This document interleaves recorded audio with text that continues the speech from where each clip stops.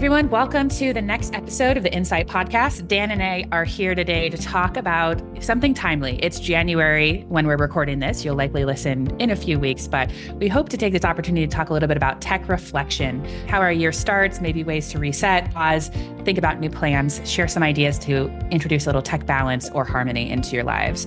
So Dan, kicking us off, do you have anything you start the year off, any annual plans or any ideas that you do when we hit January? Really thinking about those things that I want to bring or add on to tech-wise the budget. Like, hey, do I want to reevaluate software applications and products that we're currently using and see if I want to move forward with those products? So that's a big focus in January when I'm thinking about. How about you? It's an interesting time because our calendar year, we typically reset when graduation hits, right? And for the school year folks. So it's hard to have that moment of pause in January because we're still like in the middle of things. But it is important to think about, how the opening of school went. So I'll have meetings with my team and talk about what we did well to launch the school year. Do we need to make notes for next year to kind of just record and reflect on how things got started? But same thing, you start looking ahead at the budget. What do we need to swap out? Are we, you use the word add on and reevaluate. I love that. It's a matter of, do we still need this? Is usage at the levels we want? I think all of that is a good thing to happen in January. And I love that, statistics kind of reset a little bit. It's a good thing to start over. And there's different challenges too, right? Especially when you start thinking about cybersecurity, you start looking into that avenue and it changes so much, right? That whole entire environment. This is what we're currently using, but is it meeting that whole cybersecurity need? Do we need to seriously reconsider this or maybe add on to this product?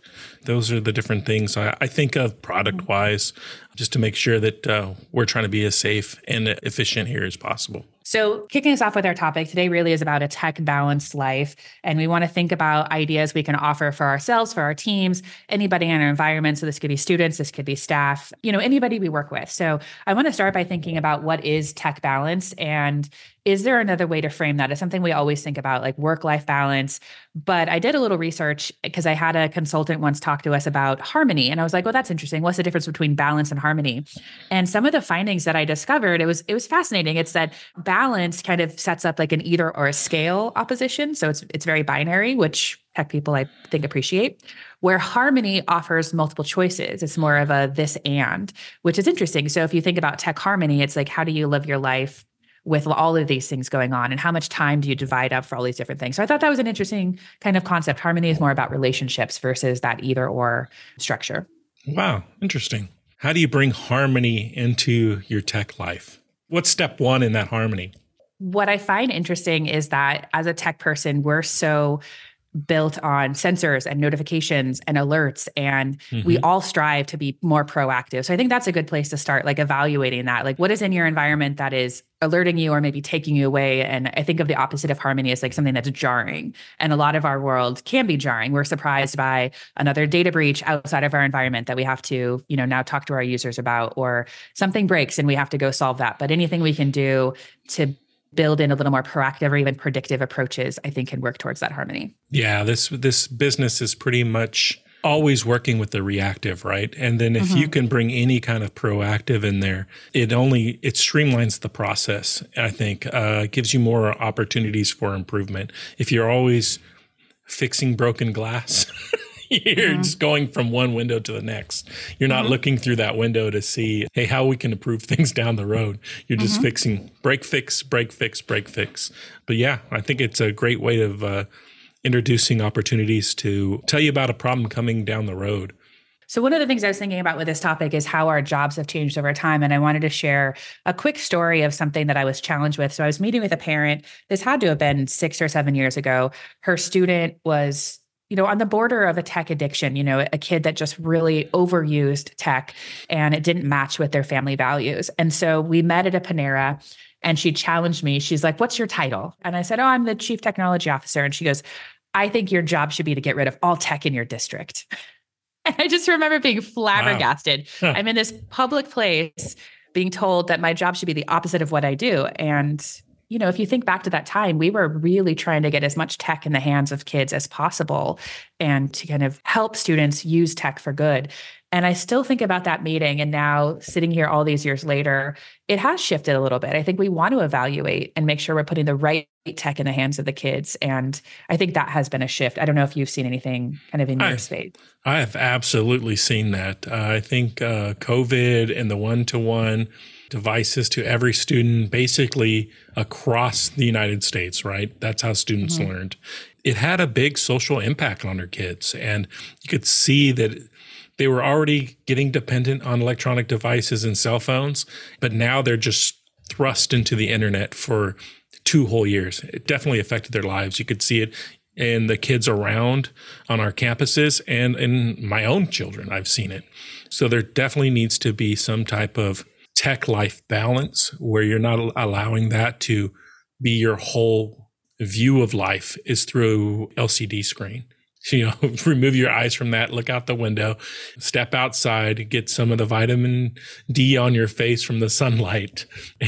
I think our kids got a lot paler just from, lack of just moving and getting out there. That's going to be something we specifically talk about in a few minutes. We're going to share some tips with everyone of easy ways to, really evaluate and take a step back from some of the tech just for either harmony, balance, or sanity, whatever word you choose. I think we're going to share some good ideas for you. One of the other things I was thinking about with this, and you brought this up earlier, is just, how do we assess our tech usage and implementations? And this is again, back to that story. Like I now am evaluating when I look at tech in use in the classroom or on the school sites, have we added something that just increases complexity, or have we added something that is a functional improvement? And that has been a lens that I've shifted, just to really think through, is this making things harder for our staff because it plugs in and we think tech is supposed to be better? Or, are there times where analog might be an easier way? I don't know if you've had any of those reflections as you launch new things. Definitely. It's the same thing for our teachers, our students. You can buy things and you can put them in the classroom, but there needs to be a level of understanding of how to use those devices and how not only to use them, but incorporate that into a level of that is promoting the educational experience, that it has functionality, that it can move that classroom and that teacher's view forward. It can't be a roadblock. And I think a lot of technologists, we like to flood that class with every little bit and bob that will make things work and beep and give those notifications because that's what we're used to. But teaching is definitely an art form. And we can't take away from that art by filling the classroom with tech that's going to distract. It's important for us to keep that in mind, that it needs to be a part of the solution and not hinder the classroom. I love that. I think that's one of my core values is that tech gets out of the way of anything that we're doing, that it supports, it facilitates, it adds on, but it isn't something that, inhibits the instructional goals for the classroom. That's a great way of phrasing it.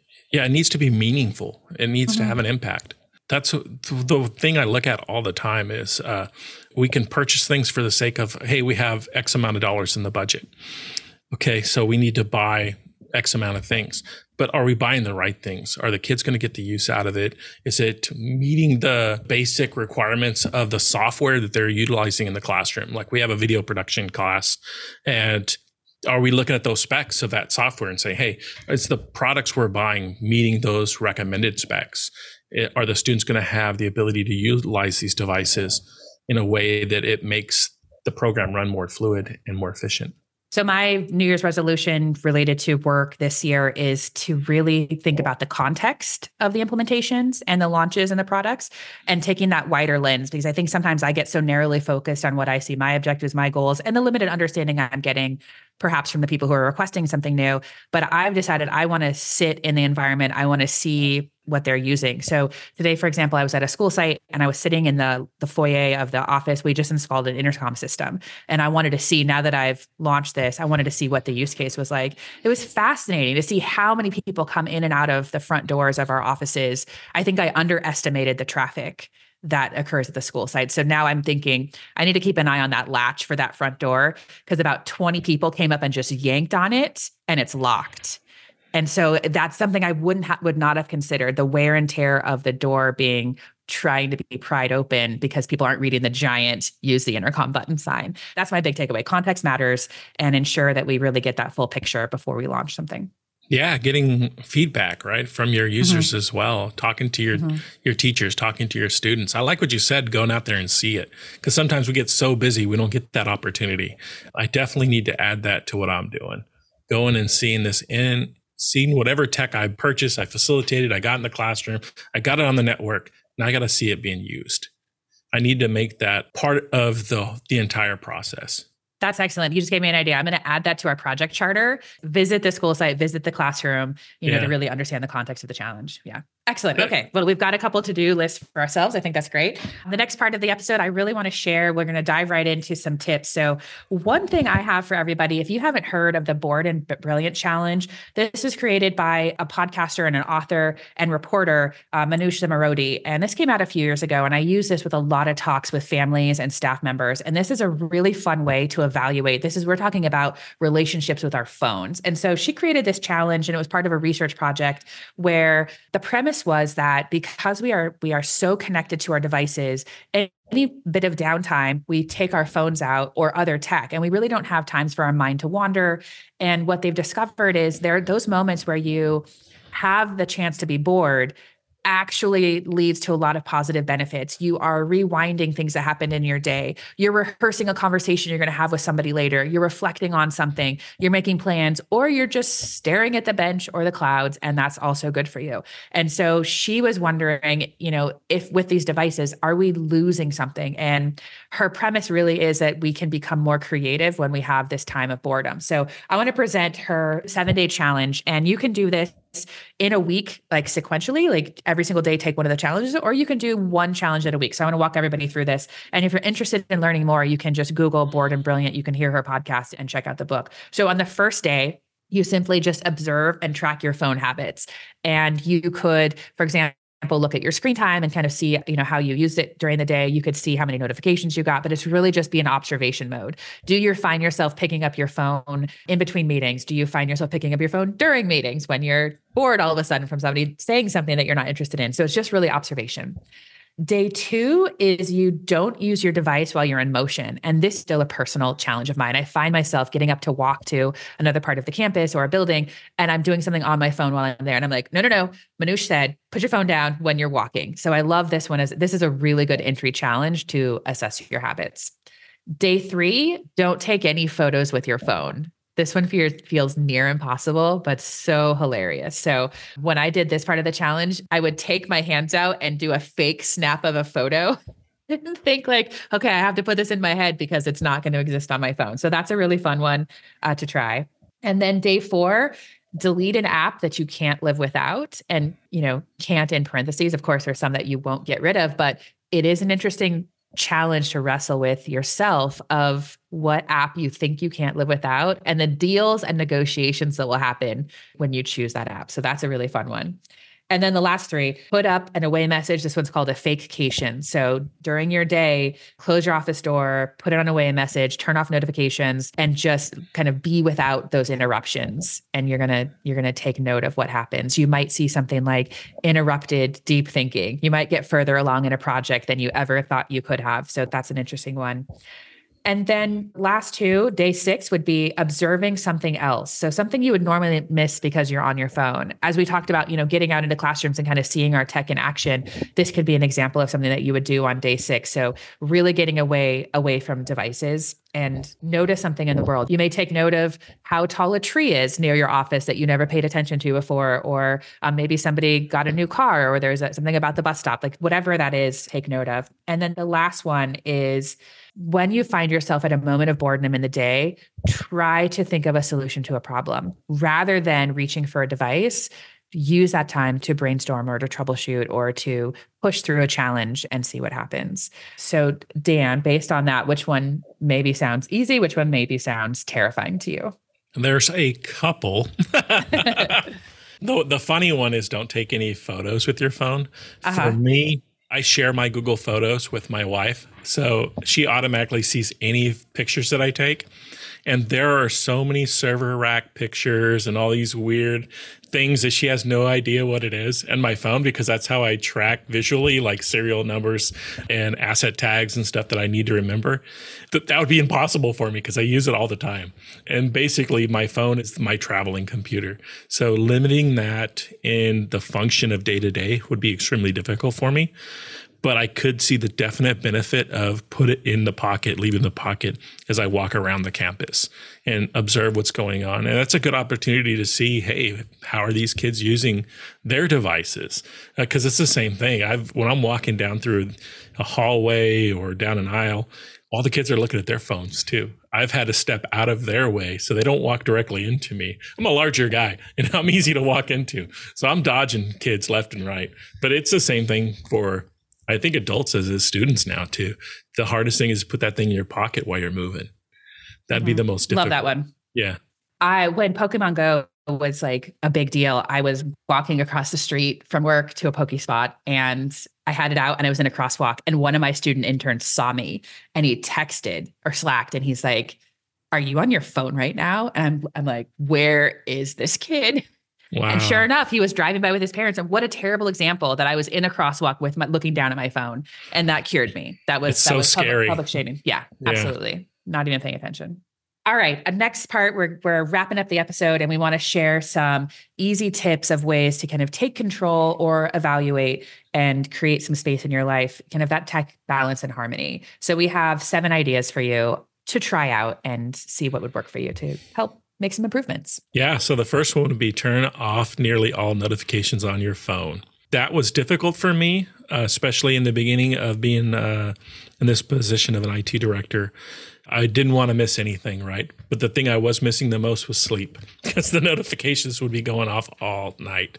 So I had to go in and decide, okay, which notifications are necessary so the sky doesn't fall, right? It's like, so I did. I just trimmed down a bunch of app notifications. It takes time and you have to, and I think I'm all done, but then something will notify me in the middle of the night again. I'm like, oh, that's not really super necessary. That could have waited till the morning. And then I go into the notification settings again and disable them. So that's important and key. And it's part of keeping your sanity. Love that. And if that feels too terrifying, another one is just turning off the visible notifications on your phone for an app. So for example, your email, like getting rid of the number, I think it makes a big difference. So when you open up your phone, your cortisol doesn't immediately spike because you have more messages than you thought you did. Of course, you're going to open your email and you're going to check that. Like you have that, you don't need that number to kind of spike the anxiety. So that's a good way. That's a good middle ground piece.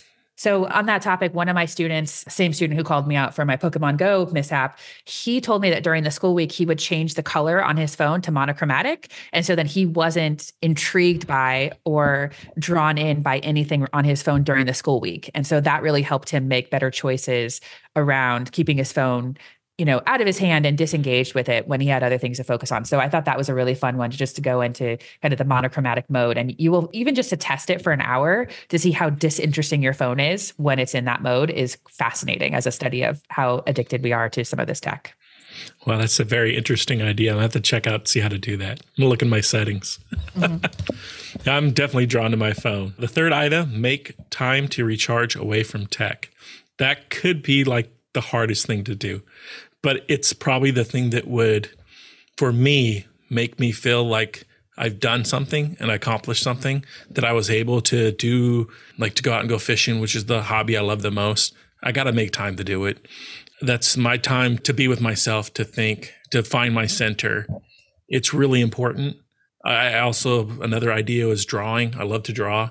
Find out how you can tap into that other side of your brain, that artistic side of it, or go hiking, get out there. So mine were all about going outside, going, looking, and self-reflection. Fantastic. The next one is a 20-20 rule.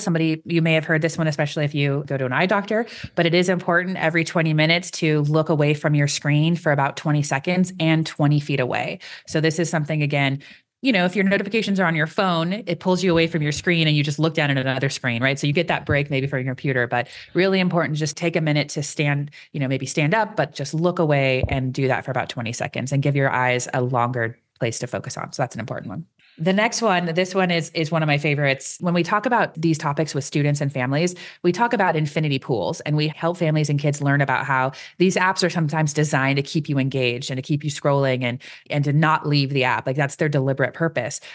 But I always talk about how you can use tech on purpose. And so I would say that if you know TikTok or Instagram or any of those, sites will engage you, save it for when you need it. So I was stuck in an airport over winter break. Our flight was delayed because the connecting flight had to be swapped out with a new plane. And so we were in the airport for about 8 hours. So knowing that, I used TikTok as a way to pass the time and I lost, an hour and a half on purpose. So again, just you want to be sure you're in control of your tech. If you notice yourself losing time, maybe you don't open up that app. Maybe you set yourself a timer and give yourself like 10 minutes to kind of debrief and take a break and do it on purpose. Don't get sucked in. So that's my tip for you. Use infinity pools on purpose. It's awesome. Be mindful of the work we email each other. Email is such an easy way to send information to other people. We've been using it for years, but we have to be considerate about that. I get up very early in the morning. That's just me. I'm the early bird gets the worm guy. So I'll start reading emails at 4:30 in the morning. Probably not the best time to be sending emails to folks. Be mindful of the time. Be mindful of what you're sending them. Some things should be followed up with an email, not the initial, hey, we need to start working on this, because tone is it's internal, right? Nobody really understands, or they don't understand your intent when that email comes across.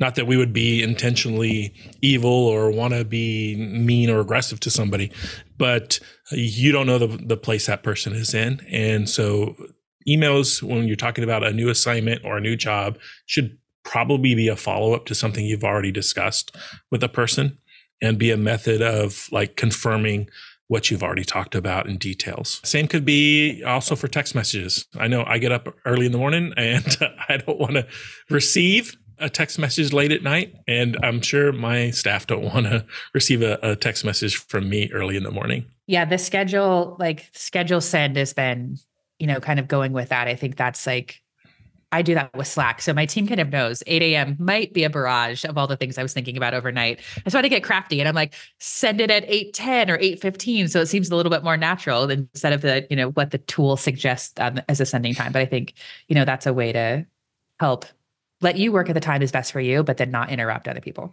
Yeah, great idea. I'm going to do that.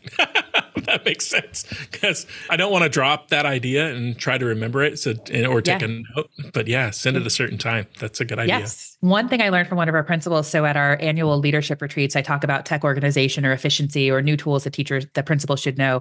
And I ask, sometimes I reverse it and say, what are you doing that we should learn from you? Because now, everybody's got this level of tech kind of dexterity that is amazing. And one of the principals said she uses schedule send when she sends emails to help not create excessive responsiveness. So she will answer emails immediately, but schedule it to go to the person within 6 hours. So it doesn't make it seem like she's always sitting at her desk and available. And I thought that was brilliant. So the opposite of, where before that would have been something, a point of pride. Like I answer my email in 3 minutes. And I don't know if that's a point of pride anymore. That's an interesting shift that we're kind of evaluating. Okay. So I hope the Bored and Brilliant Challenge gives you something to think about. I hope our ideas for inciting a little bit of tech balance or harmony, pun intended, there helps you think about ways to interact with your tech in positive ways as you start this new calendar year. And as always, we try to have something fun in here as a game, something you can take back to your teams or conversation with family or friends. And so I have a new game for everyone. And this is called, What Would You Eliminate from Your Environment? And this is work specific for us, but you can adapt it. What would you eliminate from your environment that's related to tech? And there's no fear of consequence. You don't have to replace it with something else. You don't have to worry about the world falling down because you've gotten rid of this one thing. So when I posed this to my team last week, one of my techs, the first thing he said was printers. He would get rid of all printers. That was amazing. One of my tech TOSAs said she would get rid of homework. That was what she would eliminate for everyone. Dan, I don't know if you've had a chance to think on this, if there's something that you would. I already know. Oh, okay. Let's hear it. What's on your list? Updates. Yeah, updates. Definitely updates. They're a constant stream of never-ending updates through every platform, every process. Yeah. So good. That's great. And giving a shout out to my CITE regional group who I made play this game last week. Some of their ideas were patch management, subscriptions, cyber threats. And one person said one-to-one devices, which I thought was super compelling. And another person said online curriculum. And there's so much to unpack with those choices. Wow. So we're wrapping up for today. If there was something intriguing in here, if you had an idea that you wanted to try or something else that you could contribute, we'd love to hear how you adapted any of these ideas. So please let us know next time we see you. And thanks for a great episode. Yeah, thanks to our Insight podcast producers, Charlie Wofford and Judah Benentu. You are greatly appreciated. Thank you.